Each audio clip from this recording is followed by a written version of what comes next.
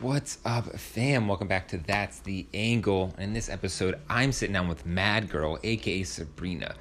Sabrina is a DJ producer out in LA, but she is also a really old friend of mine. So it is really cool that kind of have seen her when she was younger, when she was a promoter at other EDM shows, like small EDM shows when we all lived in Virginia Beach around each other. And now she's in LA kicking ass and making music and just really doing big things in the scene and repping for female DJs and producers out there. It's really cool. I love to see it. And I think you guys are really going to enjoy this and see what goes into it and how someone climbs up in LA. Because I think like most of us, we've seen people go out there and fail and come back home. So really fun conversation. I think you're going to enjoy it. But also please show us some love. Subscribe on YouTube or leave a rating and review on the podcast if you're on iTunes or Spotify or anything like that. That would mean so much to me. All right, let's get into it. Enjoy. Doo-doo, doo-doo. That's the angle. Doo-doo, Ooh, what? Doo-doo. That's the podcast. All right. Let me try like. What's up, guys? Welcome back to That's the Angle. I am joined here with a longtime friend that I've been dying to catch up with, Sabrina, a.k.a. Mad Girl, if you know her, in the music industry, EDM scene, all of that awesome stuff. How are you doing? I am hanging in there as much as, can with everything going on. Right before we started recording, you were saying that EDC tried interviewing you right before you went on stage. Yeah. Yeah. They did. Well, they did. They didn't try. They did. Well, they told me they gave me time slots before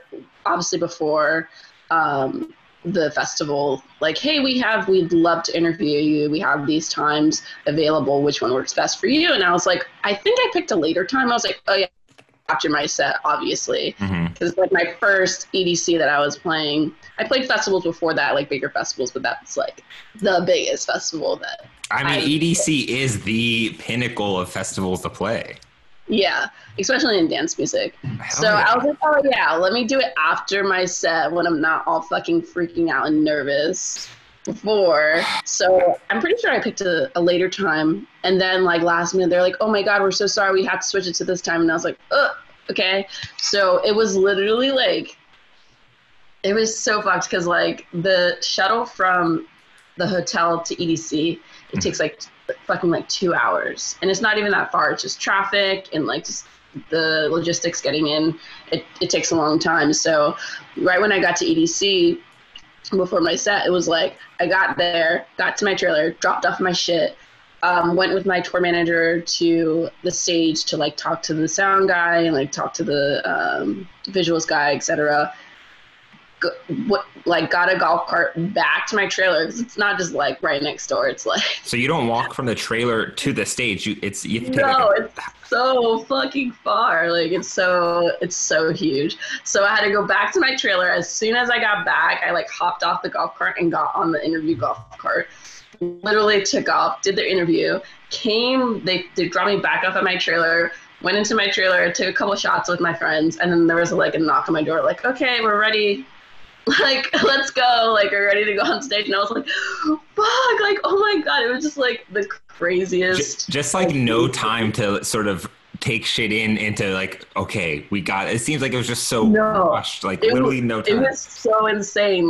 It was just the timing, just everything. It was bam, bam, bam. And then all of a sudden, the next thing I know, I'm walking up the stairs to get on stage, and I was just that feeling right there. Wait, real quick, before you talk about that feeling, do you have a fan on in the background or something? A fan? Yeah, I think it's my computer. Oh, I can hear the fan of your actual computer. It's okay, don't worry about it. I can edit that out. Anyways, so, dude, you walked on one of the biggest stages in dance music. That feeling is so insane. Literally. Yeah. I've raved with you and partied with you at concerts, and and just to hear that you moved to LA and that you you became the DJ, that is so insane to me. That is so insane to me. I know. When I talk to people about my journey, I was I'm really just a raver. I literally was a raver for years, going to events, and then I started throwing events and that's how I really got my hands in the industry. But I was like always been like just a straight raver.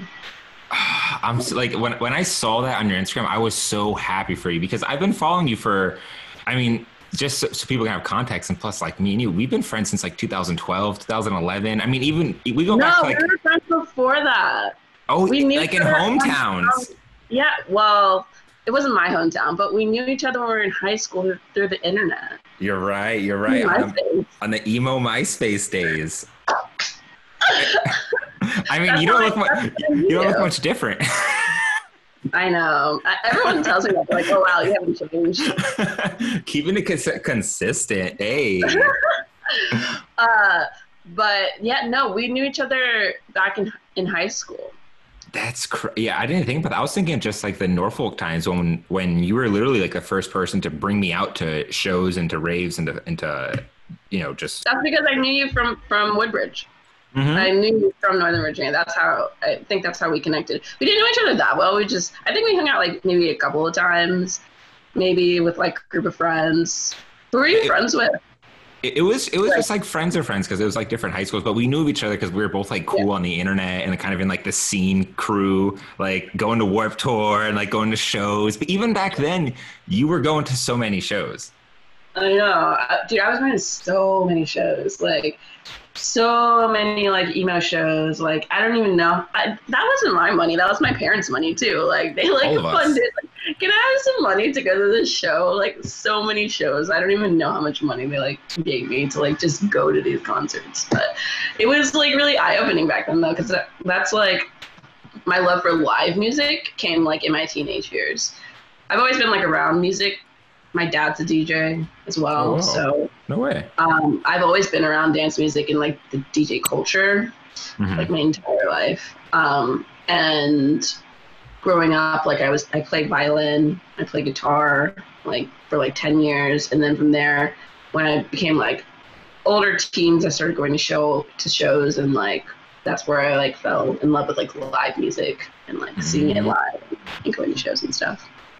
But yeah, as you're saying, like I had no idea that you grew up with a musical dad and then playing instruments. I'm not gonna lie, I always assumed, as far as I knew you, that you were just like really passionate about music, like as a promoter, as a fan, as a friend of the artist. I never knew it was actually kind of like in your DNA growing up. That's really cool. Yeah. My dad, he's been a DC teen. He grew up in Brooklyn, New York, and like started spinning vinyl like back then, and would spin at like little clubs and little like bars in Brooklyn and New York, and like started doing that and like never stopped. So that's where I really got my musical like inspiration from, was my dad. Oh shit, what? That's so, I had you pinned as someone who just was like figured it out, but it's like it's so different when music comes from a younger age than as to try and figure it out when you're older and you're just like, what's theory? What's this? Like what's spinning? Yeah. Your brain is, when you're young,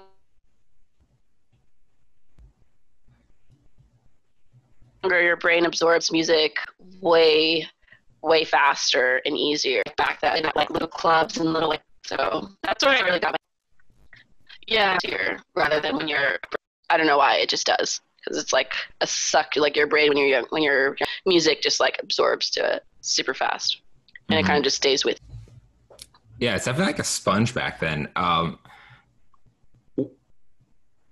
It's like, thinking about it, I know you, like when I think of you, I don't think of you from high school days. I think of you from our time in Norfolk together. And I think of you as like a part of the dance scene there and being a promoter and like knowing literally every freaking DJ that came to town. Like you were always really good at knowing them. And I would never have imagined that you would have been playing EDC 8 years later.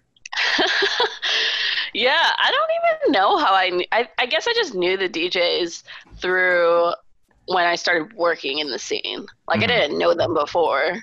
Like I was a raver, and then I started working in like promoting shows and throwing shows, and that's how I just like really became friends with the DJs. Especially with like, I was a girl in the music industry, and like being a promoter that's a girl is like not very common. In general in EDM, like being a girl is not very common.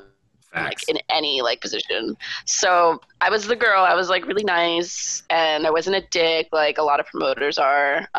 But I think like I kind of like knew I really wanted to do dance music for like a long time. So in the beginning, I like made sure to like really take care of the artists, like get as much information from them as far as just like knowledge of like the scene, and just like have like real conversations with the artists and like kind of connect with them, because I really wanted to like learn and like be good at what I did.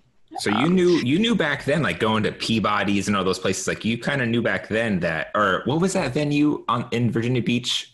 Was it Peabody's? That wasn't Peabody's. Mm-hmm. It went, yeah. You knew then that you kind of wanted to try DJing?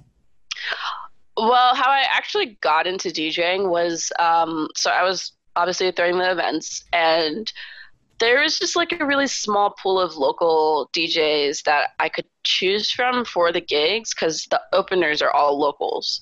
Mm-hmm. And, you know, in Virginia, it's not like EDM back then was just starting to pop off. So like there wasn't that many electronic dance music DJs that knew how to open a night for a big headliner, and B, were just EDM DJs in general. Yeah, that's a big thing. People get up there and start playing some Hardwell tracks and thinking they're going to open like No, seriously. Or like they would play the headliners tracks. Yeah, like playing some bangers and no warm up, no like low tempo stuff. No. It was just straight like, oh, I'm an EDM DJ. Yeah, exactly. And I mean, to be fair, like the opening DJ's slot like is the hardest, in my opinion, because like the headliner, like whatever, you could fucking play bangers. Wait, am I allowed to curse? Yeah, we can see whatever we want. No big deal. Okay, I wasn't sure. So the headliner like can play whatever they want. Like everyone's gonna go crazy for the headliner. It doesn't matter what you play, as long as you play, you know, bangers, whatever. Like theoretically. Generally speaking. Yeah, but like the opener, like you have to like know your craft. You have to like gauge the room. You have to like know what tracks are like good for an opening set. Like, so your knowledge in music and dance music has to be like super like, you know, decent, and you really have to know what you're doing. So props to DJs who can open correctly and successfully and, you know, open up the night to set the mood. So, but anyway, so it was just, you know, we just had a small pool of DJs, and it was just like the same DJs like every time. So I was like, you know what? I'm going to start DJing, because a lot of these DJs don't know how to open.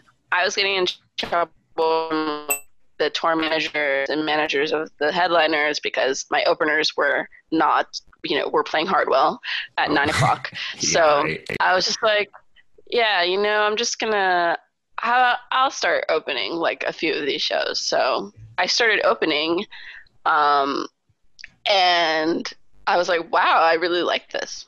And then I started doing it more, and then it was like, oh, I'm really good at this.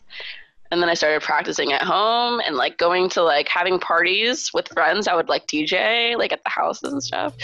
And it was like, oh, this is like really fun. And then everyone was like, wow, you're like really good. How long have you been DJing? And I was like, oh, like a couple weeks. And they're like, oh, wow, you're really fucking good. So then I was like, oh, okay. So then it kind of just like snowballed and turned into like me actually being a DJ and like playing like supporting slots that, you know, for tours and stuff. And yeah, I feel like that's so different. Like, I feel like it's so different to back then. You could just be a DJ, but then slowly from like 2012 going forward, it was like you had to produce and kind of have like your own brain and going everything like that. At what point did you decide to produce? Because from my perspective, I only saw that when you moved to LA, and I'm curious, like, what made you go from Norfolk to LA? Because I remember it was just like a random year. I don't even know if I had moved to Richmond at that point, but you just left. You just went to LA. You were just like, peace out. I'm going to follow some dreams. And then literally, I remember like being at a bar with our mutual friend Amber or someone like that, and just talking about how Sabrina left to LA to become a DJ. And I was skeptical. I'm not gonna lie. I was skeptical. I was like, what? You're like, oh, wow, yeah. Good because luck with that. yeah, in my mind I was like, oh, she's gonna. But at the same time, you know, in hindsight, you had all the pieces there. Like you're really good at networking. Like you know how the scene works. You had opening. So like, what was the impetus to going to LA? Was it to pursue DJ producing or just DJing, or what was that?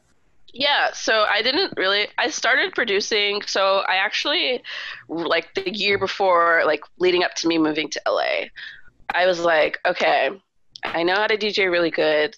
If I really want to do this, I need to learn how to produce. And so I enrolled in a music college that was available online as well as they had campus in Florida. And I started doing that for like a year, and it was just like too fucking slow for me. And like, it was just like, yes. I mean, great school, but like, it was just like, for me, it was too slow. And I was just like, this isn't for me. Like, I want to go like at my own pace. So I did that for a couple of semesters, and then I stopped. And then when I stopped, I was like, okay, well, I want to like pursue this further, but I'm not really happy here, like with as far as like in Virginia. I was like, I'm not really happy in Virginia as far as like being able to like network further than what the, you know, small spurts of shows I would have, and like, and that's so true. Yeah, there was no opportunity really to go up in the DJ producer game there. What, you're gonna headline Peabody's and like that's it, or not even? You would never, because the acts coming through gets that position. So yeah. So I was like, okay, I need to make a decision because I need to be around other creatives. I need to be where the agents are. I need to be where the managers are. I need to be where the promoters of the scene are. And so I was like, fuck it, I'm gonna move to LA. So I've always wanted to live here, and I've always like visited friends and like would come to shows and stuff, and like literally every night before COVID, every night there's a dance show. Every night there's an EDM show. It's like the mecca of EDM. I mean, in hindsight, looking at the time of that move, you moved at the sweet spot of EDM, the rise of dance music, and just the overall scene in LA. Like that was perfect timing. Yeah, the scene in LA when I moved was like fucking popping. So now it's cool. It's like, well, pre-COVID, it's good, but it's not the same how it was like back then. Anyway, so so I moved to LA. I literally sold all of my shit, packed up all like my belongings that I wanted to take in 3 suitcases, and that's it. Wow. And then, were you nervous? Like, what were you thinking you were gonna do when you moved to LA to make money? Like, what was your thoughts? Like, what was go? I didn't fucking know, dude. I think I was like 20. How old was I? 21, 22. You were pretty young back then. No, I was older than that. I was I just turned 24. Okay. I mean, it's still fucking young. I'm turning 30 in a few weeks, so. Yeah, me too. Later this year. Me too. Don't worry. Oh yeah, we're the same age. Yeah. I'm not worrying. I'm a little worried. I don't want to turn 30. I look fucking great for 30. You do look great. I mean, look, I think I look great too. You do too. You do too. But I'm just saying, you're worried. Dirty 30. Yeah, it's a dirty 30. It's like when I was 16, stone playing video games in my mom's basement, I remember thinking like, oh, when I'm 30, I'm gonna have all my shit together. I'm gonna have a family. I'm gonna be a full grown man. And now I'm about to turn 30. Like, I think I figured it out, but I'm on the way. You know? Yeah. Well, I mean, when like back then, I feel like too, like people getting married young and like having all that young was like more popular, and like people did that back then. But like 2020, fast forward 2020, that's not the case, especially when you live in bigger cities. Like people are getting married and settling down at like 40, 45. You know what I mean? I can't believe things have changed that fast since that time. It's like the age of expected having your shit together family has changed since then. Well, it's not only that, it's the cost of living as well. It's like back then it was a lot easier to have a family and settle down and like get your shit together. Now the cost of living is so much more expensive. Jobs are more competitive. Like it's way different as far as, you know, the economy. Anyways, so what was I saying? I forgot. About being nervous about what you were going to do in LA to get by and make a living.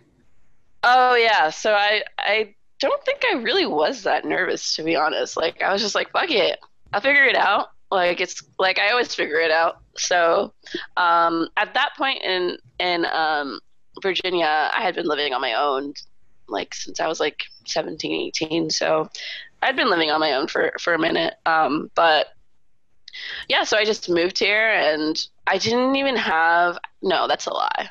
I had a place set up in Hollywood that I stayed at for like a month or something. And then I had to figure out what I was going to do after that.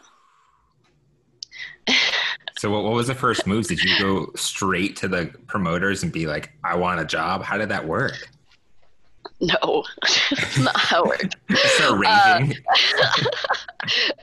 I need a slot on your fucking lineup immediately. I figured you would have just asked for it to be a promoter instead of going straight for the slot. Yeah. I didn't want to do that route. I didn't want to promote anymore. Yeah. I mean, I loved it. I don't know. Been there, done that. Like, I don't know. When you got there, was it more competitive, or like what was it when you got there? Was there a lot of other people pursuing the same thing? I've always been curious because that was a move that I contemplated at one point that I didn't do. So I'm just so curious, when you got there, what was it like when you looked at the landscape of DJ producers? What were you thinking? Like, what did it look like?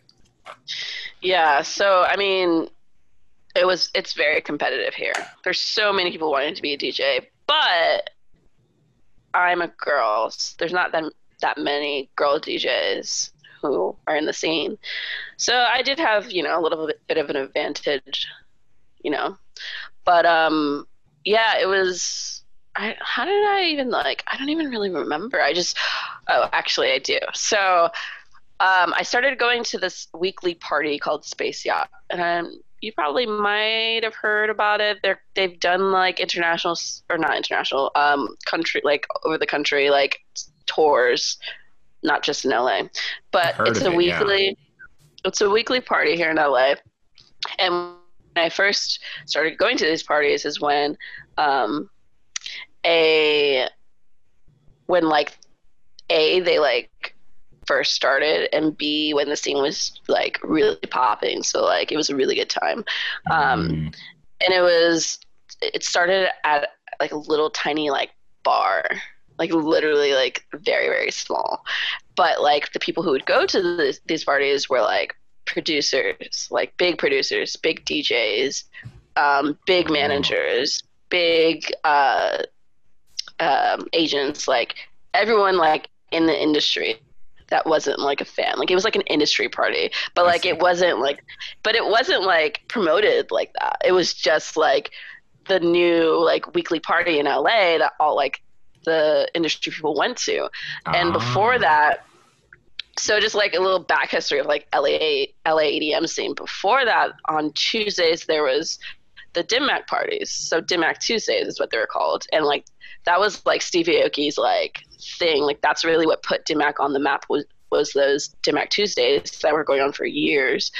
And like DJ AM like DJ'd at them, like Bloody Beetroots, like that whole like Blog House era, like all those DJs would like play at Dim Mak Tuesdays. So it was like Space Yacht was like the new Dim Mak Tuesdays because it was on Tuesday, and because Dim Mak Tuesday wasn't. It was already exploded at that point. Like it was past its heyday, the Dim Mak Tuesday. It wasn't. They stopped doing the Dim Mak Tuesday. So when Space Yacht came around, it was like, oh shit, it's like a new Dim Mak Tuesday. So all of the industry people would go, and that's really how I started to like meet people, because it was so intimate. Like I was saying, it was like at a small little bar, and it was the same people every single Tuesday. So like started to meet the same people and like grow friendships with them, and like I met so many of my really close friends like at Space Yacht. that Oh, wow. I'm still close friends with today. So of course, like it got bigger, so they had to move locations. They moved to another spot that was still small but a little bigger. And it was there for a year or two, and then it kind of got way bigger. Like now it's way bigger. They move it to like a huge nightclub, and it's not like just industry. Like it's not really industry people anymore. It's just like a lot of people just that love dance music go. Yeah, so the vibe's a lot different. The fans have come and ruined the vibe. Goddamn. No, I'm just kidding. They're important. They're important. I'm just joking. But. Yeah, but it's not the same. It's not like the intimate like scene how it was before. But that's really how I started like really networking in the scene here in LA. Oh yeah. I always thought of you as a good networker. Like you're always a good people person. You always really get like connecting with people. And I guess that comes from the promoting days or what it comes from, but it clearly worked out. Like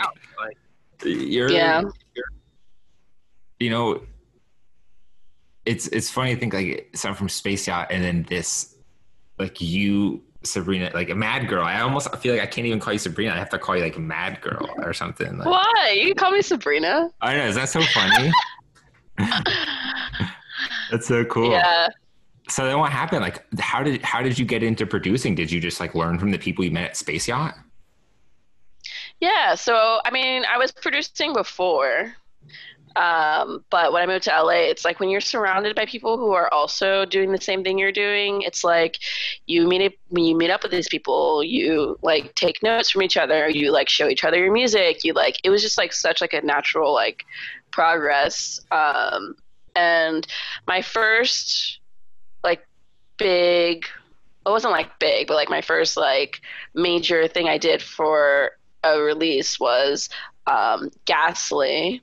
His team asked me to do a remix for one of his tracks, and we did that. So that was awesome. That was like my first track. That was like label? That was like a big. Was that like is that like a label release technically? Is that what that's called? It wasn't a label release, but it was just like, because I don't think he released on a label. It was a self-release he did, but he did a remix package for it. Oh, but he still reached out to you. You got that look like that. Hey, like, yeah. And you, I don't think you were going by Mad Girl at that point, were you? I remember you had like a different brand or something. Are we allowed to talk about that? Are we allowed to talk about that? Yeah. Yeah. So I was going under the alias Iris before. That's what it was. Yeah. Okay. Yeah. So I was going under that. I only started Mad Girl at the end of 2018. Mm-hmm. That's when I started it. What made you shift the brand like image with that whole thing? What was the thought process there? So let's see. I mean, it was 4 years like that I was here in LA that I was under that alias, and it was just like I just felt like I needed a change, like where the brand was going, like it wasn't where I wanted to be. Like the project wasn't really picking up.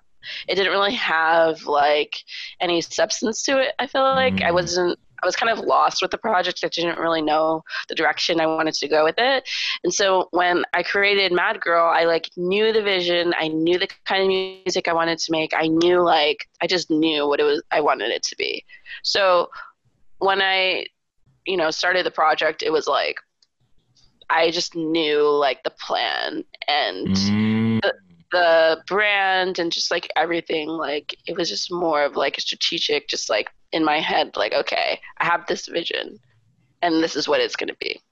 And like people reacted to it really well. So yeah, when I saw it, I was like, fuck yes, this is genius. I thought it was so good personally because Iris, when I look at the two different like brands and how they're presented, you're still essentially the same person, same music, but with Mad Girl, it became super cohesive. Like the music really matches the visual brand identity, which is you. You're not any different. I mean, I know that's what's cool about it. Yeah. And it actually has a more like the name has this roots to it that is like, it's cool to say. It gives you a vibe of the actual music.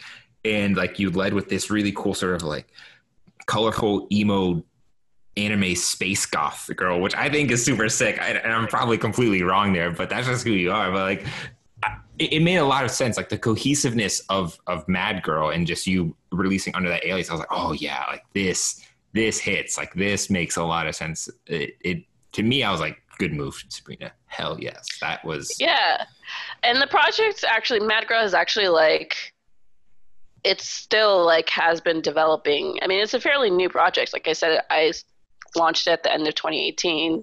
We're only in the middle of 2020. Like it hasn't been that long. So, I mean, and it has developed since the beginning. Like in the beginning, it was more like angry, like angsty, like a little bit more punk rock. And it still has that, but it's a little bit more cleaner. And the aesthetic is a little bit more like cyberpunk. So it's like the same. Cyberpunk, there we go. That's perfect, yeah. Yeah, I still have like the like edgy punkiness that I started with the brand, but it's more of just like cyberpunk and like kind of like anime, like just more me. Like I feel very comfortable with where the brand is right now. So especially when the public receives it really well. You know, and it still has that kind of rock feel to it, and that goes along with like the bass music you make, which is sick as well. But it made a lot of sense. It's just funny to talk about branding as if it's not you, but like you examine a brand like oh like this brand, it's some master plan to trick. But no, it's not it. It's just funny to talk about branding because as an artist or creative, you have to be smart and do that for yourself. The same way I do everything I do under That's the Angle, not like Bruce Allen or whatever that is, you know? Yeah, exactly. I mean, branding is like super important, even though it's kind of like, you know, like it's kind of whatever. Like a lot of people like hate on branding. Like, you know, the music is good, it shouldn't matter. Like, well, theoretically, yes, but like in today's age, no. Like the fucking attention span of people who are listening to dance music is literally 0.2 seconds. Like you have to have them like attached and drawn to they're literally fast forwarding to the drop half the time, I feel like. But you know, you want to talk about brands, the easiest one is Marshmello. It's one of the craziest, most preposterous brands that anyone can make fun of, but the music's good and it worked. Like from a general perspective, it is successful, and now no one laughs at it anymore. Yeah, I don't think anyone cares. Everyone's like, oh well, yep, he makes a lot of money. But it seems like such like an LA thing to do, is to have this sort of like over the top, I guess, brand image, like this really crazy sort of superhero like brand image. Like every DJ producer has to have this really kind of cool image. Almost, I wouldn't say it's like trying to level up each other, but like you see more people with masks, you see more like e-boys, you see more like goth punk rock / new age emo kids. It's just interesting to look at that, because is that normal in LA? Just everyone just kind of goes by these MySpace names? Like, do you walk around, people are like, hey, Mad Girl, hey, Ghastly, hey, Shlomo, hey, Keizo, like all that stuff? Like, is that what people do? Yeah. I mean, when we see each other at parties, I mean, if you know the art, like I mean, for me, it's like, I'm not going to call Ghastly. Yeah. Because I know his name. Or like, I'm not going to call Keizo. I'm going to call him Hayden because I know him and I know his name. Like, you know what I mean? So, I mean, it's not like that, but like, I don't know. I mean, everyone in LA is very like fashionable, and like everyone here is a creative. That's the thing. It's not like back home in Virginia where, you know, normal, not saying that normal is bad, but just you know, normal office person just working 9 to 5, like basic ass people. Being basic is fine. There's if that's wrong. what you like. If you're happy and basic, power to you. Yeah. Being basic is fine. If you're a Karen, I guess that's fine. You're a Karen or a Kevin? Hey, do you? Do you. But like I was saying, everyone here in LA is a creative, so it's just normal over here. And that's what's beautiful about moving to a place in LA, because while it's competitive, it levels you up. You're now part of this creative ecosystem where everyone's pushing each other to be better, and you grow faster, and I'm sure you start to produce at a lot faster rate. You start to learn faster. Like, I'm sure that had a lot of effect on you, just learning these techniques from other people. Yeah, so that's really how, I mean, and then I got introduced to the Disciple crew, became really, really good friends with them. Like, we're like family. So I mean, they showed me a lot, and just like being around really talented artists that like I could never even like they're like here, and I'm like, eh. Like being But, like, in the just, studio with them, watching them produce. just like, well, not I wouldn't like go in the studio and collab with them, but like go and like watch, like they'd open up the project files, like, and most of these producers are just making shit out of their room. They're not going to fucking studios. They're just making shit out of their room that they pay $2,000 for their shitty studio in LA, you know. And that's why dance music is so crazy. Same, I guess you see the same with rap music, but dance music specifically, it's like there's some kid behind his keyboard with Ableton, and the next thing you know, he's playing EDC next year. No, seriously. Seriously. That contrast is so insane, but people don't realize that's really what's going on. He's not in the studio like cooking up with the top engineers. It's literally him and a keyboard and some headphones, probably just because he can't have speakers to annoy his neighbors. He's literally sitting there like, next thing you know, he's going in front of thousands of people. Yeah, no, for real. That's how it is. That's funny. Yeah, I mean, yeah, that's pretty much how it is. And I think I was having this conversation with someone the other day. I can't remember who, but it's just so crazy because a lot of like kids who are in dance music and, you know, work in the industry, whether you're a DJ or mostly DJs, but DJs specifically, producers and DJs specifically that are really young are just super like, when it comes to like the business side and like responsibility side, like they don't have any like real world experience with like being responsible in a job because they were a fucking bedroom producer. So like when it comes to like the business side of like dealing with like a lot of these artists, it's kind of a nightmare sometimes because like they don't have real world work experience. So it's like you're literally you're taking these kids who like made a fucking banger in their bedroom, and like you said, the next year they're playing fucking EDC, and like they're like 18 years old.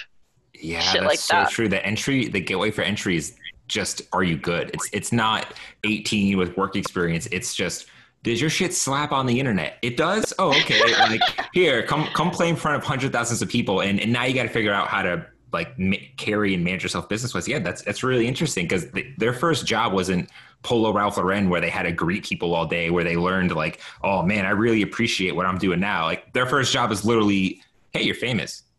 Yeah, exactly. Oh, it's gotta be so annoying to work with them. Yeah, I mean, I've done like a couple of like I've done like label work over here with the Disciple guys and stuff like that, and like just like sometimes it's just like those artists are just like they have no idea. So what do you mean? Like what do they do? Just like no idea of like, I mean, I don't want to like call, I don't want to stuff, but like in general, they just have no concept of like how things work, how you should act, you know, just responsibility, like just like taxes, like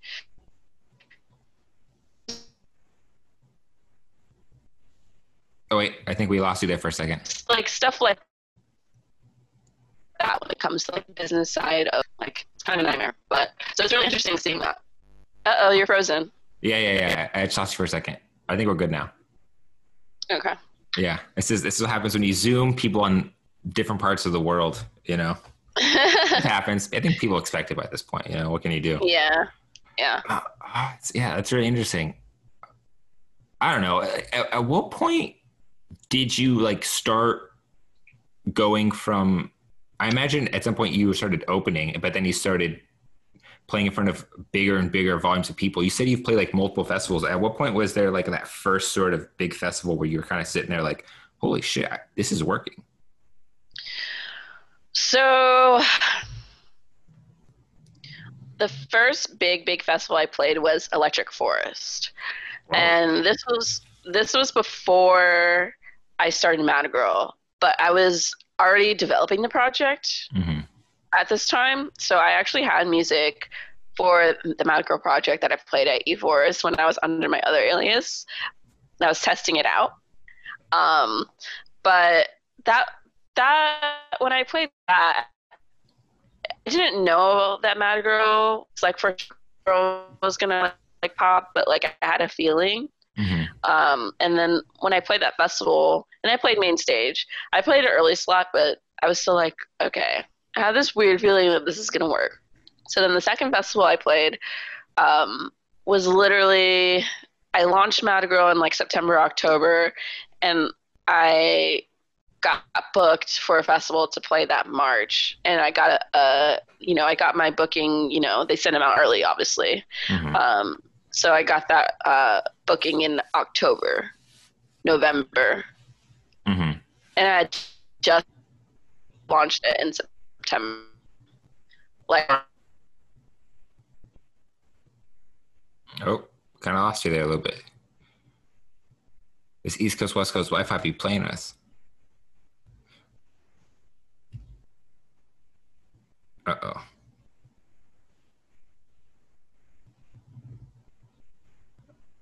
Uh-oh. Where's that? Where you launched at? it in September. Like, Okay. I just launched the project in September. Wait, is it frozen? Can you hear me? Yeah, I just lost you. It went on a gap. Hold up. I'm gonna wait till I can see you normally again. Because right now you're frozen you're frozen with like a thumbs up. Great. Well, I mean, you're not frozen to me. Okay, yeah, that's fine. I mean, yeah, as long as I can hear you, like your fluid of your train of thought is fine. It's just a matter of like hearing you at all. Okay. So Well, am I still frozen? Yeah, your video is frozen, but I can hear you. Okay. That's really weird because you're not frozen to me and I'm not frozen to me either. What? That's so weird. Yeah. So anyways, so what is the last thing you heard? So you were talking about how you got booked in March and then you rolled out Mad Girl in October. So I'm guessing you used the Mad Girl brand for the show in March. Yeah, so it was just like a really fast, like the project just got really like a lot of attention really fast because it was different.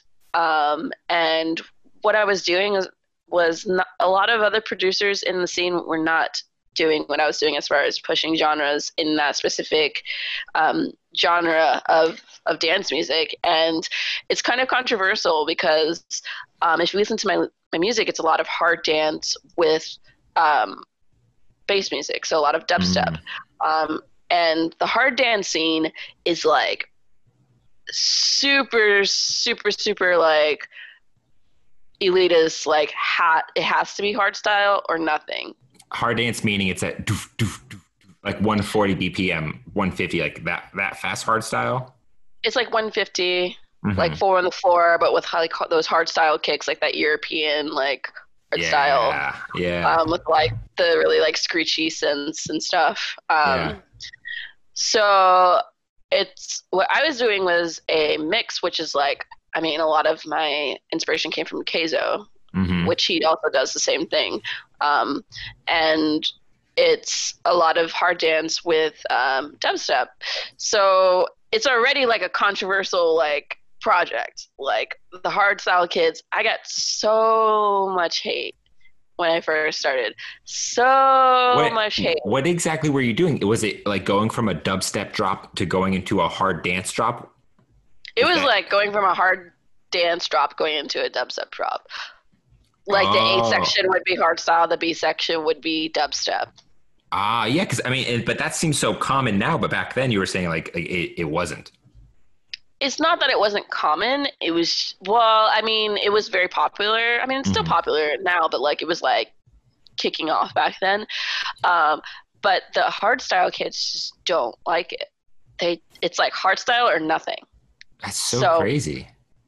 Yeah, dude. So elitist. That's so annoying. Like how dare you take our music, our genre, which is in the same BPM, and combine them?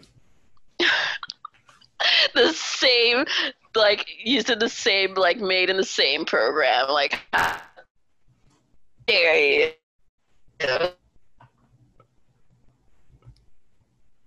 Like, no, but I mean, you know, I've gotten used to it. Like, that's just how they are. The hard style kids, they just don't like anything else other than hard style. That's so fire. I was like, all right, well, if y'all are gonna be dicks, I'm playing what I want at the Hardstyle stage at EDC. And ooh. so like it was fun. It was kind of, it was fun. Like I was like the more they talked about me on the internet, like you're just giving me more exposure. Like please start a huge thread about me on Twitter. Like please.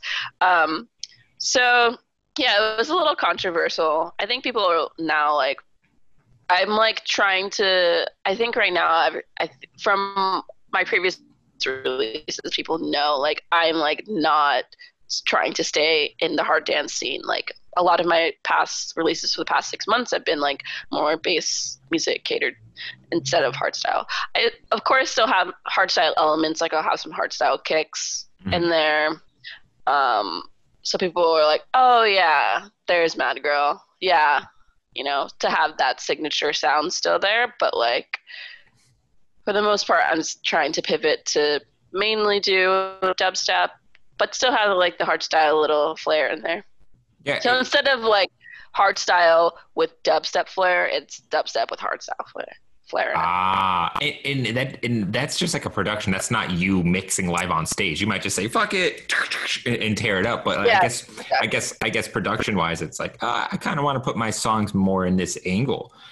I think it's interesting that like dubstep has become kind of one of the lead EDM sounds now. Right.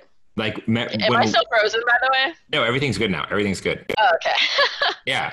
Like it seems like bass music kind of won, at least for the time being. In my perspectives now, it kind of seems like hardstyle and for the floor on like a 140 BPM is really accepted, but dubstep is almost like the normal when people think of dance music now. Like before, when we were hanging out in 2013 Virginia Beach, it was all house, big room house. Dubstep was like, like sometimes, but you still liked it. But for the most part, all the big DJs were big room house, all Swedish dudes. But then somewhere along the lines, Americans were like, nah, fam, we like dubstep. Yeah. Yeah. I mean, it's just fun. And it's like, it's kind of like still like punk rock and like aggressive and like angsty, and you can get really down to it, whereas house music is like fun, but it's not like, it doesn't slap, it's not the American spirit. Like the American spirit is rock and roll in a sense, and it is rap, and dubstep is a combination of like the rap tempo with like the American like punk rock fuck you, which I think is why it ended up winning, and it's now like the main sound, or just heavy bass music in general. It's dope. I love it. Yeah, well, it's so cool because you've just been championing it for so long, and it's like, haha, now it's finally caught up to your music taste. Yeah. I mean, hopefully, COVID, like, hopefully this, doesn't last. But the word on the street is that shows are not going to be coming back until the end of 2021, beginning of 2022. Wait. The beginning of 2021, the end of... No, the end of 2021, beginning of 2022. Oh my God, that hurts my feelings. Yeah, so it's been pretty difficult, to be fair. Like, I mean... Yeah, what are DJs to do now? Because, I mean, I see you guys doing live streams and stuff, but is that... like providing a living? Is that still providing an outlet? Like how is that whole thing now? Like how's adapting to the post-COVID life? I mean, yeah, I actually stopped doing live streams for a little bit because I just got a little burnout on them. And also the person that I was using equipment for, he had to sell CDJs because I don't have CDJs. I just have my mini little tiny dinky Pioneer controller. Controllers. What happened to controllers? Yeah, I have my dinky Pioneer controller, and he had to sell CDJs because of COVID. Wow. So, yeah, like we really tried to raise money on the streams for them, but it like wasn't enough because like CDJs are fucking expensive. One CDJ is like $2,000. Like. Oh my God, it's not even talking about the mixer. Holy shit. No, the mixer's like 1,000 something. Okay. And then, so it's like a $5,000 setup. Yeah, I mean, it's the brain of your operations when you're playing live. I mean, it's everything. Yeah. So, but yeah, so, yeah, I was doing that for a minute, but I think I'm gonna do another one soon, because I haven't done it in a while. My fans are pretty engaged as well, so I probably owe it to them to do another one soon.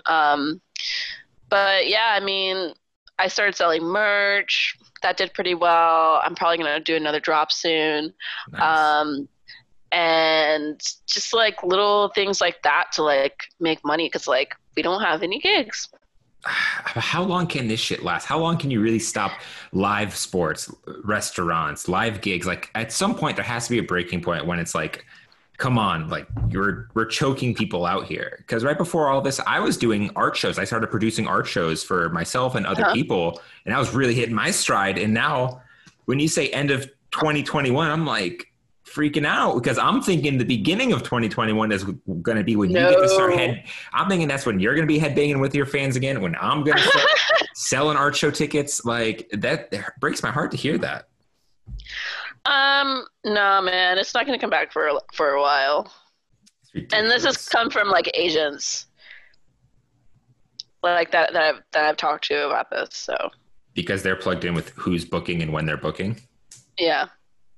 Wow. So do you think a lot of DJs are going to drop off during this point? Like, do you think there's any chance you might not be able to sustain that? Yeah, I mean, there's a huge chance. I mean, the bigger DJs will be fine. They already have their name, they have their money, like. But all the smaller DJs, like, we don't have that. We don't have that money. We don't have that platform. So, like, the fact we need to keep momentum in order for this to like, in order for our careers to move forward as a DJ, and for you to start getting booked more and start like going up in the ladder, you need momentum. And you do this through releases, but also through gigs and through just networking with like promoters and like agents and etc. That's just how it works. So when you gain that momentum, it comes, and it will come for you. But we don't have any of that anymore. Yeah, I mean, we can release music, but like no one's playing it at festivals. No one's playing it at all these gigs. It's not, that's how music gets popular. DJs, they get sent dub plates. DJs send other DJs music, and then they start getting played at festivals and these shows, that's how they get popular. Fans take videos of them, post them, like, and everyone is like, oh yeah, that track, da da da. Like, that's how it really like escalates, and that culture is not there anymore. So we can release all the fucking music we want right now, but like, who's playing it? No one. Yeah, except where are the fans hearing it? Yeah, at the end of the day, it's about the live show. Like, it's about that live show connection with the fans and with that whole event. Music, especially EDM, is meant to be played and listened in a public setting. Like, to take that away is taking the Achilles heel off of everyone. It's insane. It's honestly insane to me. It's nuts. Yeah. So, I mean, we still have online streaming. Like, the fans can still listen on Spotify, YouTube, whatever. But it's not the same. Well, even the live streams, they're awesome, but it's still not the same because they're like at home. It's like we are sitting in their computer chair, probably, maybe drinking or smoking or whatever, but it's still not that energy of being next to your homies, It's still not that. Nope. I mean, and as someone who's involved in the art world has tried to think of ways to survive as well, and they started doing virtual art shows. Oh my God, those things are pathetic. It's like it's like scrolling on a low resolution Tumblr and then asking someone to spend $3,000 to buy a piece of artwork based off of like a 16-bit image. It's so sad, like I'd say it's worse than trying to be a DJ and get that live stream connection, but they both depend on the in-person visual gathering aspect of it all. Yeah, it's not fun for anyone, but I've been like, it's been really hard for me to like like do anything music related, to be honest. Like, I mean, I had the mix pretty much completed that I need to put out. I've been saying I have the mix. I need to put it out for like weeks. Oof. For like weeks. But like, it's like one of those things where it's like, there's just like some EQing stuff that I need to do. And I'm just like, it's hard for me to do it. Cause I'm just like, not that I'm not motivated. It's just like, it's just hard. Like, I don't know. I can't explain it. It's just like really hard. Like for me right now with everything going on, like, yeah, I mean, I'd be unmotivated as fuck. Like the fact that you can't make that track and then go play it out. Like usually that's how it works. You make that track, you go play it out, see the response, go home, work on it some more. Like that excitement, I guess, is a little gone right there. So it's kind of like, why work on this new stuff? Yeah. Yeah. And it's like, yeah, it's just very like, it's hard. So I need to finish that. And then, yeah, I've been like, I picked up a new hobby during quarantine, which is riding a motorcycle. No way. You out and got a motorcycle? Yeah. That's so sick. I got a Vespa during quarantine. Oh, sick. Yeah, I've got a yellow Vespa. How many cc's is it? It's only 50 cc. Oh, okay. Well, sometimes they're like 200 cc. Oh yeah, well, I got the 50 cc one because in DC it like lets me be under the legal, laws and all that stuff. Yeah. And plus, I don't ever need to go faster than 35. But yeah. I feel like in LA you kind of need a faster whip. Yeah. I mean, to be fair, mine's not that fast. Mine's only 250 cc. That's fast as shit. Look at the helmet back there too. Dang. I got a Kawasaki Ninja 250R. Yeah, it's dope. That seems very fitting. Yeah, and it goes with my brand as well. So I was like, I'm really excited to like when I get like LEDs on it and shit, I'm gonna do like underglow, do like some shots and do some shoots with it. But yeah, it's super dope. So that's been taking up a lot of my time because you need to practice. Oh yeah, I know exactly. I mean, look, I'm only going to like 35, but I would still, now I'm good, but I would still be getting anxiety riding down the road. Like it kind of freaked me out a little bit. Yeah. Yeah. I mean, I used to have a scooter back in the day too. When I was dating Spencer, he had a motorcycle and he was like, you should get a scooter. And I was like, oh, okay. So then like we would ride together and then one day I crashed. I was like, okay, I'm done here. But yeah, so scooters are fun though. Yeah. Have you been going any cool places? Like, have you been going to parks or just taking rides and stuff? Yeah. So like LA is the best place to have a motorcycle. Because the weather is amazing all year round. There's no rain. It's so nice all year round and the views are just fucking amazing. So like here, the best riding is to go through the canyons. So we have like the Malibu canyons. We have like, if you go, I forget what all the canyons are called, but there's just canyons everywhere. And they're just like really windy roads in the mountains. And like, it's just a beautiful scenes just like all around you. There's also Pacific Coast Highway, which is PCH for short, where it goes up all of the West Coast. And it's like literally on the coast. So like to the left of you is the Pacific Ocean. That's all you see. And then to the right is like the land.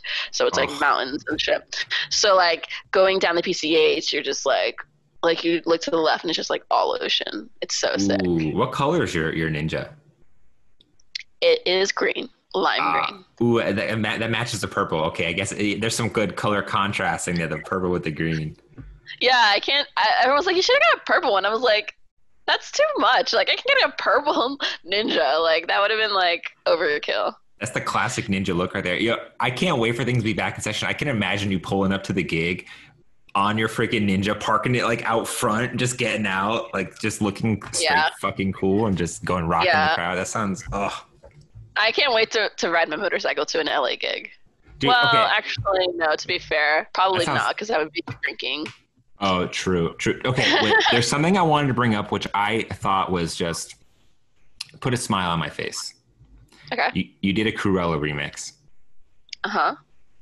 I know how much Cruella means to you. Like, I remember you introduced me to Cruella. I remember the early days of Cruella, and like you were one of the biggest fans of them, like the biggest like supporters of them. And I feel like I always looked at it like you were a girl in the industry and they were some of the first girls in the EDM industry. So for you to get the Cruella remix, for me, it looked like it was like, oh my God, full circle moment. Like, holy shit. Yeah.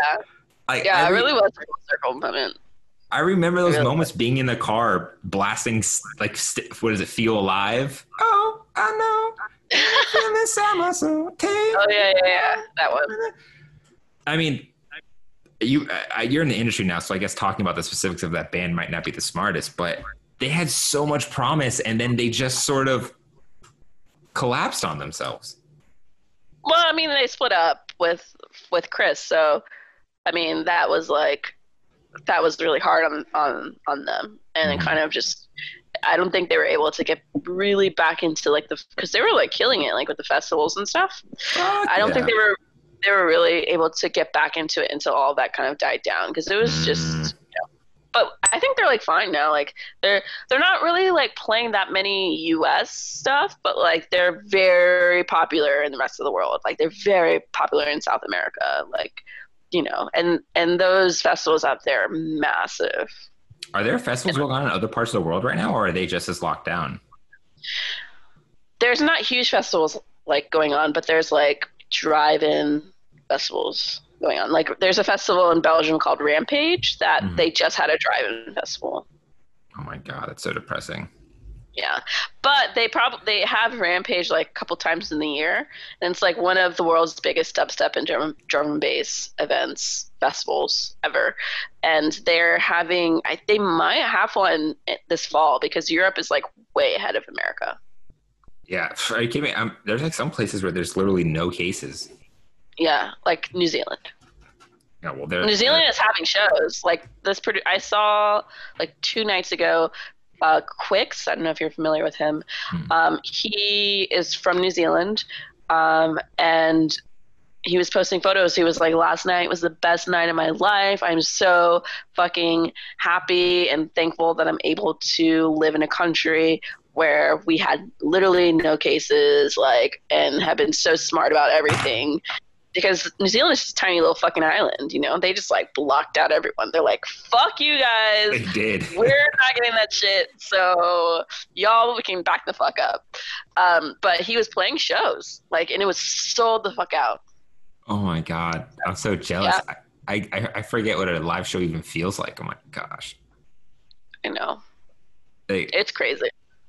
People are going to value them so much more. I feel like when it's all said and done, everyone's going to, like, the resurgence of everything is going to be insane. Yeah. Like, for the people who survived, for the DJs and producers like yourself, who I'm hoping survive the next 6 months, 8 months, whatever it takes, you know? Yeah. Yeah. It's going to be insane, but, you know. Do you think you're going to move out of LA because of all this, or you think you're going to try and just stick it through? I'm going to try and stick it through. There's a couple of times where I've been like, I just need to move home. Like, I just need to move back. Like, oh, wow. But, like, I've worked so hard to get here. I'm like, this is fucked up. I'm not going to let some stupid-ass fucking virus, like, ruin my shit. Like, you know? Like, it just sucks. I know exactly what you're talking about. It would feel so wrong. It would feel... wrong to just go home and be back at base camp. But I don't think there's any shame for anyone, no matter what creative industry you're in, because this was so out of our control, which is the freaky part. Yeah, I mean, it's not shame. Like, that's one thing that you can, like, think about and have a little bit of, like, you know, okay, well, I'm not the only one going through this. Literally everyone's going through this, and this is out of my control. Yeah. You know, there's a little bit of comfort in that.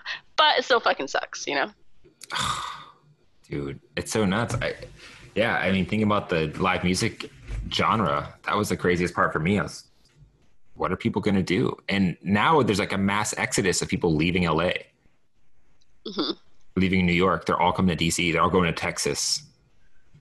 God. You don't want to go to Texas? No. Aren't there like mad cases there? No, well, people are going to Texas because they're like letting people have events. They're letting people go to restaurants and go to dinner and have comedy shows and stuff like that. It's like why Joe Rogan's moving there. I just I just took a photo of you, and it has a wait. Hold on, can you see this? Wait, let me save this before I accidentally delete it. Oh my god! Oh my god! Stop texting. You have a little filter on. Did you put a kawaii filter on me? First of all, why are you on your phone during a podcast interview? Show some respect, woman. Show some respect over here. I was trying to sneak a photo of you, but it wasn't working. I was trying to open up my Instagram, but it was like not working. I was like, fuck, open. Okay, that's funny. I had to post that. I'm posting that. Okay. What's fine. your Instagram? It's @Brusan. Don't do this. We're on air. We're recording. You're on your phone. Okay. I'll see, guys. This is what happens when you record with your friends. They treat you like your friends, not the distinguished podcast host that you are. Podcasts are done technically. You know, like podcasts are done technically through computers. I feel like having a phone is like the same. What, you're supposed to be engaged in conversation. Deep balls deep. But you are right. I do appreciate you doing that because I always forget to do that while I'm talking. That's like a good idea to like. Yeah, I always do that actually. When I'm on like videos with people, I always take photos. So who are you looking at now? Like are there any DJ producers that you're looking at thinking their shit sounds crazy in a good way? Like when you think about like Lil Texas, I noticed that you saw him, and I think Lil Texas has one of the craziest sounds right now. No, oh, like as far as like producing wise? Yeah. Yeah, I mean Sam is fucking great. He is amazing. He's called Sam. We're really good friends, and we kind of like came up together in the scene. Mm-hmm. With Hard Dance. We started the same exact time and started releasing music the same exact time. Oh, wow. Because he before was doing, he has had Lil Texas for a really long time, that project. But before he was doing Jersey Club for years. I mean, he was going on tour with like Flosstradamus and like releasing on Dim Mak. And like, I mean, me and him have known each other for a while, just through the scene here in LA. But he started doing hardcore literally the same time that I launched Mad Girl. So we were like, you know, that Spider-Man meme, like we're looking at each other. Yeah, that's how it was for us. And then so people like saw us as like artists that were pushing the limits in America for hard dance. People like obviously the hard dance kids loved Lil Texas because he was doing hardcore, and they love hardcore. So hardcore being the insanely 200 BPM, sometimes 5,000 BPM. That is insane. I love to freak my friends out with this music. Freak your friends out? Yeah, I'm like, hey, I'm like, oh, let's put this song on because I got some normie ass friends. I'm like, oh yeah, what do you put on? I'll put on Lil Texas. Really? They freak out. They're like, what is this shit? And then they like it, but it's extreme to people that aren't in the scene when they hear hardcore, when they hear like heavy dance. It's nuts to them. I guess so, huh? Like it's just normal. It's normal to hear something that's like 190 BPM here, like Texas, that's true. Like 200. But even when I first heard it just randomly on SoundCloud, I was like, what the fuck am I listening to? This is insane. Like whoever made this is on speed. And then I looked at Lil Texas and I was like, he might be on speed. You don't have that. I saw him. Then I saw what he looked like, and I'm like, oh. I was like, oh, he's a hardcore deathcore cowboy. What? This is the craziest brand I've ever seen in my life. Dude, he is fucking crazy. And then he does like the gayest shit, which I think is hilarious on top of that. So it's like that cowboy hat with his ass out, and I'm just like, this dude is the best. Yeah, he's ridiculous. Oh my god! Did you see that photo he just posted where it's like a back shot, I saw it. and he's got the butt section as his face mask, and he's doing it in the mirror so you see his ass out, but he's got the face. I saw that shit. I was like, no, he did it. This dude has the best content. Oh god, he's ridiculous. He's great though. He's an angel.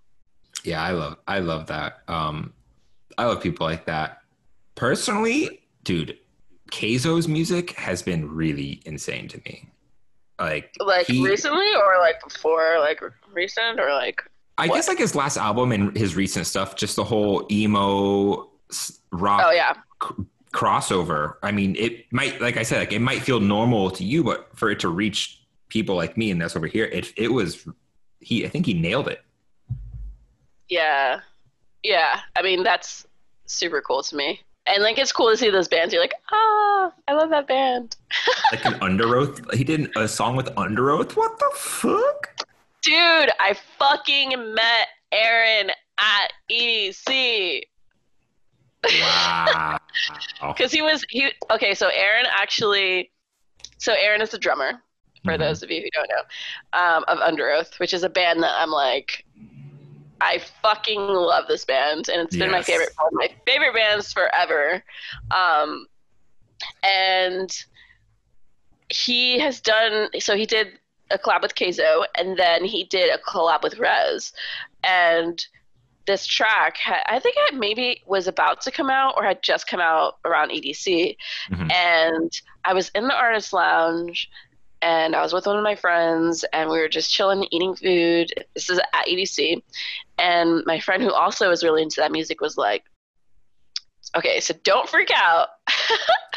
But Aaron from Underoath is like right over there. And I'm like, what? So I look and he's just sitting, eating and drinking like, I don't think he was drinking alcohol. He was drinking like water. And I was like, what the fuck? And I was just so confused. I was like, why is he here? Did you fangirl? I feel like you would never fangirl, but I feel like this is the one moment where you probably fangirled just a little bit. No, I mean, I was like inside, but I didn't want to. I was like, okay, play it cool. Yeah, you gotta play it cool right there. I was like, so I just went up to him and I was like, I really love you. I was kind of drunk, to be fair. I was kind of drunk, but I literally told him I loved him. And he was like, thank you. I am so mad. I am so mad you had to play it that cool. Like, I get you have to play it cool, but like that is our growing up. That is our Vans Warped Tour in the summer. Like that was the band. That was like one of the coolest guys. He sang and played drums. Like one of the hardest things to do. Some of the best songs, and it all chalks up to you being like, I love you. I was also very like drunk and also like wanted to play it cool and didn't know what to say. So that was like the first thing that came to mind. And like I knew I had to play it cool, so it just came out like that. Like, you know what? I love you. I mean, hey, I don't blame you. I would have tried my best to do the same thing in the exact situation, but just like I would have fangirl. Like I don't know. I feel like if I met Deadmau5, I'd try my hardest not to fanboy, but it would probably happen. He'd probably be like, please fuck off. Yeah, I'd be like, thank you. Thank you, Joel. I wanted that. I knew you were gonna react like. I was like, you noticed me, senpai. All right, we're good. Oh man, that's funny. Yeah. So, yeah, but I mean, generally speaking, like, you know, I'm really proud of you. Like, I'm really like happy to see how far you've come, even though we're dealing with this Corona bullshit. I'm sure after it's all said and done, you're still gonna be trucking. Like it's good to see how far you've come just from Virginia Beach, from Woodbridge. Like out of everyone I've seen make the move to LA, you've gone the furthest. Thank you. It hasn't been easy, but it's, you know, proven that if you want to do what you want to do, like you could literally do whatever the fuck you want if you just literally just do it. It's like, go for it, you know?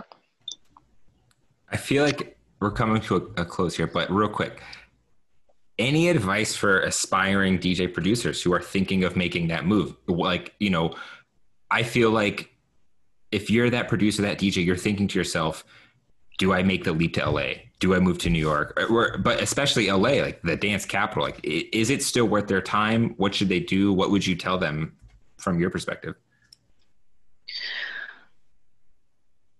Well, wait till all this shit is over. So wait till coronavirus is over and like everything opens up before your ass is traveling anywhere or like moving to a new city where there's no gigs. But once this is all over, so 2021, 22, whatever that may be, I mean, just don't be afraid because fear will fucking just like ruin it. Like, I mean, everyone has a little bit of fear, but like, don't let that be the roadblock. Don't let that be the bottleneck of like your dreams and, you know, moving forward. Just like do it, man. Like that's literally the only advice that I can really give. Like, just do it. Put yourself out there. Like, follow like your main path. Like, really like go by your gut and like don't like let other people also like tell you what not to do, because unless it's like it just really depends, but for the most part I feel like people like were telling me no, don't move to LA, no, like you shouldn't do this, no, you shouldn't do that, but like I really knew like deep down that's really what I needed to do and what I wanted to do. So I just fucking did it, and like, you know, I just like was like, all right, well look, I did it, so fuck y'all, you know. And as far as like getting your teeth into the industry and like growing, just like network and shit, like, and you meet as many people as you can, take as many notes as you can. I know that sounds like really like dumb, but like really study like other, like as far as producers and DJs, like really study like other people's work and like their workflow and like just in general, like if you can watch tutorials, that really helps me as well. There's tutorials on how to produce. There's tutorials on how to DJ. Do you think it's worth it for someone to make the move to a place where there's a lot more creatives, or should they try and stick it out in their bedroom and just create and try and build the brand that way? I really see. I find like it's like a mixed opinion in that, because I know a lot of producers that have done both, like, and like different producers that have done one. They've both businesses. They're both are successful. I'm not gonna lie. I heard very little of that because the connection just got incredibly shitty right then. But I am going to hope it was good on your end, in that the recording is fine. Like I'm just hoping that the points where I lost you, the recording is fine. So I've probably been acting at points where you think I'm like listening, but I've never had such bad connection during. I've never had such bad connection during a Zoom call. So that's really weird because you're fine on my end. Really? Yeah, like it's completely fine on my end. Like it's not. It just seems like it's taking a long time for you to respond. Oh yeah, see that's me dealing with this lag or whatever it is. Yeah, but it's not like glitch or anything else. It's like black and white. Yeah. Oh my god, that's so weird. Completely fine on my end. I have no idea what's going on. But I think we should put a nail in the coffin here and sign off on this one. Sabrina, Mad Girl, it was so cool to like catch up and chat with you, like, and see your face.